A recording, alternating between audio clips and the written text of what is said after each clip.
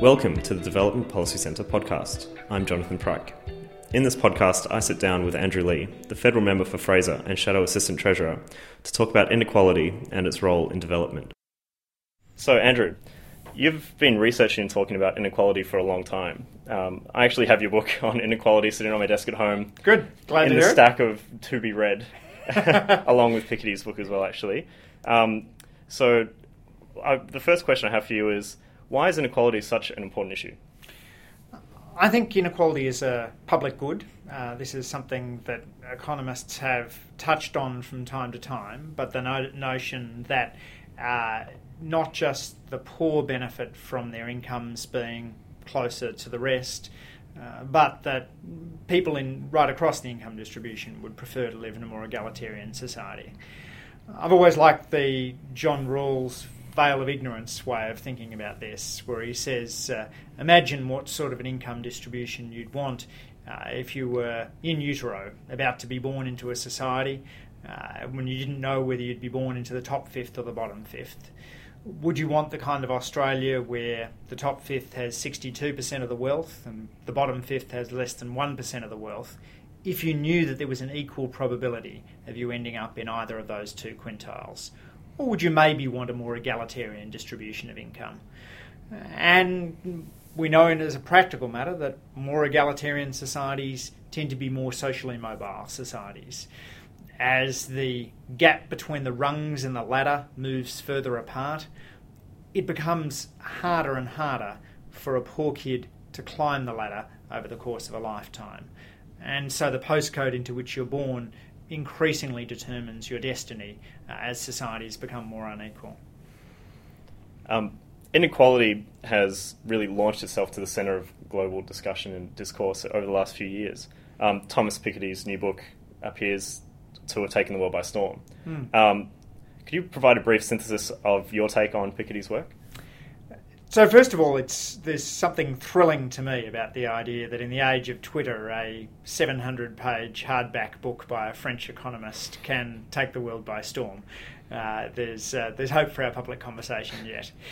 Thomas Piketty was the founder of the approach of using taxation statistics, national accounts and population data to together estimate top income shares. He did it for France in the late 1990s. Tony Atkinson read his book in French, did it for the UK, and then a variety of other people estimated top income series for other developed countries, including Tony Atkinson and me looking at Australia. And Piketty essentially uses those data and a host of others to map out why inequality fell so much in Europe from the 1800s to the 1900s, and then why it's risen principally in the Anglo-Saxon countries over the course of the past generation. He focuses on the role of capital, and he talks about what he calls the iron law, that when the rate of return on capital, the percentage gain that you get if you're an owner of a house or a bundle of shares, tends to be greater than the overall rate of growth in the economy. So he says when R is greater than G, when the rate of return on capital exceeds the growth rate, then societies will tend towards inequality. I think this is an important theory. It's really important to think about capital shares, but for countries like the US and Australia, it doesn't explain the bulk of what's gone on over the past generation, which is actually to do with rising dispersion in wage incomes. The gap now between what an anaesthetist earns and what a cleaner earns is significantly higher than it was in Australia a generation ago. So why do you think inequality in recent years, and I think from about 2007-8 onwards, has really, as I said, launched itself to the centre of global discourse? What's changed? There's a lovely Henry Aarons line from the late 1970s where he said that at that stage, studying inequality was like watching the grass grow.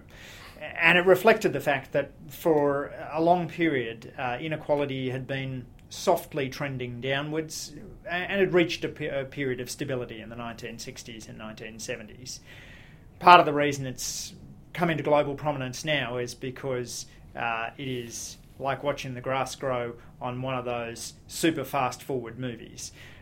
The top 1% share in Australia has doubled over the last generation. The top 0.1% share has tripled. We've seen doubling in Porsche sales, quintupling in Maserati sales, more helicopters, more private planes per head of Australians than in the past. So people can just see around them that Australia is becoming more unequal than it used to be. I think the reasons for the rise in Australian inequality are threefold. Superstar labour markets, driven by a combination of technology and globalisation, which have acted together like a force multiplier for people who are at the top of their game, to increase the gap between what the CEO earns and what the average worker earns. Secondly, the collapse in union density in Australia from half the workforce in 1980 to less than a fifth of the workforce today. Unions are a strong force for equality, and the sidelining of unions from the Australian workplace has increased the gap between rich and poor. And thirdly, cuts in top tax rates. And there were good reasons why we went down from a top tax rate of 93% in World War II to 70% in the 1970s to 40-something% today. But it is unambiguous to me from the evidence that those reductions in top tax rates played a part in rising inequality. So they're my kind of three big explanations: superstar labour markets, deunionisation and cuts in top tax rates for the increase in inequality that Australia's seen. Okay. I'd now like to turn the conversation towards the developing country context. The conventional development economic theory has said, a rising tide will lift all boats. Don't worry about inequality as countries develop. Just grow as fast as possible. But we've noticed in recent years that developing countries are observing an increase in inequality, larger than conventional rates of developing countries in the past. Should we, or developing countries themselves, be worried about this trend? Yes, absolutely, and I think it's most pronounced in China, where you've seen very large increases in inequality, and where some of our early analyses of inequality have somewhat understated the extent of inequality because the surveys have been based in urban China. Once you have surveys that take into account rural China as well, you get a picture of a nation where the gap between the haves and the have-nots has gone up significantly. Interestingly, China is also a country with a very static social system. In work that I've done with co-authors at the Australian National University, we found that the degree of social mobility, the ability of sons and daughters to move into a different income bracket from their parents in China was very limited. The Chinese society is even more static than, say, the United States, which had previously been regarded as one of the least socially mobile societies around. And as inequality rises, again, it's that thing about the gap between the rungs and the ladder. Big gap between the rungs and the ladder in China will make it very hard for young Chinese born into modest circumstances to really make it. And that's, I think, why you're seeing some of the pushback against the princelings, for example, a frustration among ordinary Chinese that the game is rigged against them. Now, that's just the story of one developing country, but I think similar observations can be made about inequality in a range of other developing countries. The work that Pierre van der Eng and I have done estimating top income shares in Indonesia, for example, was partly us pushing back against a World Bank view that Indonesian growth had been highly egalitarian. And they again had that picture because they had been surveying expenditure rather than income, and the distribution of what people spend is always more equally shared than the distribution of people's incomes, because the rich save a large share of their income and the poor don't save anything. So throwaway savings in a society can artificially look more egalitarian than it really is. And we're able to show that Indonesian inequality is relatively high and rising. A lot of developing countries with rich in natural resources have been especially in Africa, have been posting robust growth rates for the last decade. Do you think these growth rates can mask the fact that this growth might not be shared across the whole populace? Yeah, I mean, a growth rate is always a mean, and to the extent, the more inequality you get, the less your growth rate tells you what's happening to the typical person. In some sense, just as we have median house price indices, and so house prices don't get skewed by the sale of multi-million-dollar mansions, it would be ideal to have median income growth statistics for countries. It just turns out that's a really, really difficult number to put together on any high-frequency basis. But the challenge for developing countries, as indeed it is for developed countries, is to make sure that the benefits of minerals are widely shared. One of the most important development economic books that I've read over the last decade has been Paul Collier's The Plundered Planet, which very clearly argues that there's the potential for developing countries to turn the resource curse into a resource blessing, but it requires very careful policies, things like publicly available geological surveys, auctioning of the minerals rights, and transparency of the taxation flows are fundamental to making sure that the average person in a country benefits from a find of diamonds, as distinct from suffering, which has been the standard story in Africa. So turning again to Australia this year is hosting the G20, as we all know, and the C20 has been lobbying to have inequality recognised in the Brisbane G20 communique. Is inequality a topic that the G20 should be taking on, or since it is mainly a function of domestic policy, is it something that should be left to individual governments?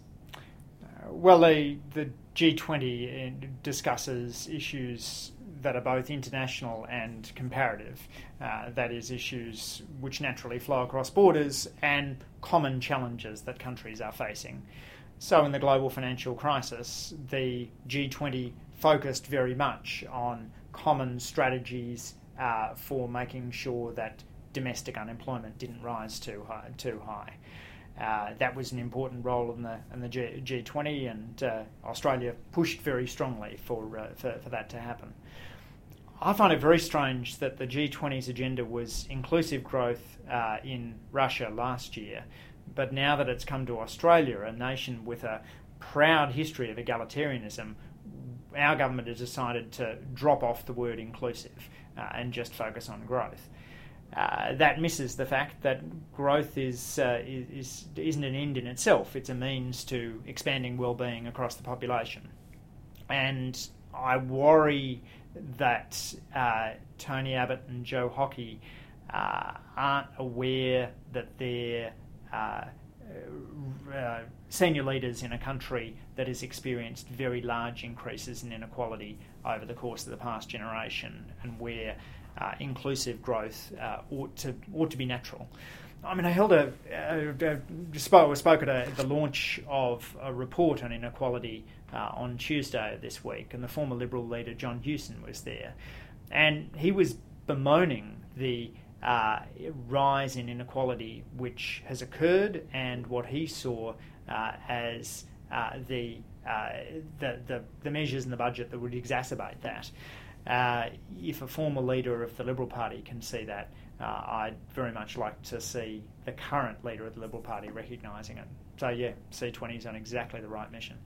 So G20 is a good forum for inequality to be discussed and try to be tackled. Absolutely, these are important challenges, and they certainly have an international dimension. So the question of base erosion and profit shifting by multinational companies is fundamental. If you can fairly tax multinationals, then you will be better able to manage inclusive growth within your society. You won't then need to cut back on pensions, for example, because you've lost $1 billion of revenue to multinational profit shifting. So Piketty in his book talks about innovative taxation methods. many have been lobbying around innovative finance for global public goods for decades, since the days of the Tobin tax. Why is it so hard to orchestrate tax methods of this kind? And do you think they're a good idea? I think that Tom Piketty's proposal for global wealth taxes are likely to come to nothing, and I think instead we ought to be focusing on two strategies. One is making sure that we have as few loopholes as possible in our tax laws. This is standard economics that you want to have broadly based taxes, because then the rates can be as low as possible. If you have as many holes as Swiss cheese, then you need a bigger block of cheese in order to get the same nutritional value. I don't see much of a push on this from the current government, and we've talked before about the $1 billion they've taken out on multinational profit shifting measures where Labor would have pursued those measures harder. But the other thing is just making sure that we're disproportionately investing in the most vulnerable. Tackling inequality isn't going to be about putting lead in the shoes of the fastest runners. It's about looking at the pack about to start the race and noticing that there's a kid who's starting 10 metres behind everybody else and doesn't have a pair of school shoes. And that unless we put disproportionate resources into high-quality preschool programs for Indigenous children, unless we make sure that literacy and numeracy gaps are closed in schools, unless we have a means-tested social safety net which continues to direct income support disproportionately to the poorest, then we're not going to work to close the gap. And by the way, if you care about gender pay gaps, if you care about the gap between Indigenous and non-Indigenous Australians, then you must care about inequality. Just quickly, one final question back on the G20. If you were in Tony Abbott's shoes and inequality was on the agenda at the G20, what would be your pitch to the G20 about how to tackle it on a global scale? I think Australia has a good story to tell about our means-tested social safety net. Ours, according to the data from Peter Whiteford, the Australian social security system does more to target resources of the most vulnerable than any other country in the OECD. I'd be proud too of Australia's record of 2 decades of uninterrupted growth, because you can't tackle poverty and disadvantage in a stagnant economy. It's very hard to be generous to the poor at home, let alone those overseas, if you're not enjoying growth. But then also to recognise that there's things that Australia can do better. We can probably do a better job of evaluating our social programs, and there's plenty of G20 nations that much more rigorously evaluate their educational and social interventions than Australia. And I'd be keen to learn from them, and particularly keen to show leadership in the area of base erosion and profit shifting. Tony Abbott talks a good game on base erosion and profit shifting, but the only thing he's done since coming to office is to open loopholes which Labor had sought to close. Okay, Andrew, thank you very much for your time. Thanks for the opportunity. You have been listening to a podcast from the Development Policy Centre. For more information on our work, visit our website at devpolicy.anu.edu.au. To join the conversation on Australian aid, Papua New Guinea and the Pacific, and global development policy, visit our blog at devpolicy.org. At the blog, you can also sign up to our newsletter for all the latest updates or connect with us on social media. Thanks for listening.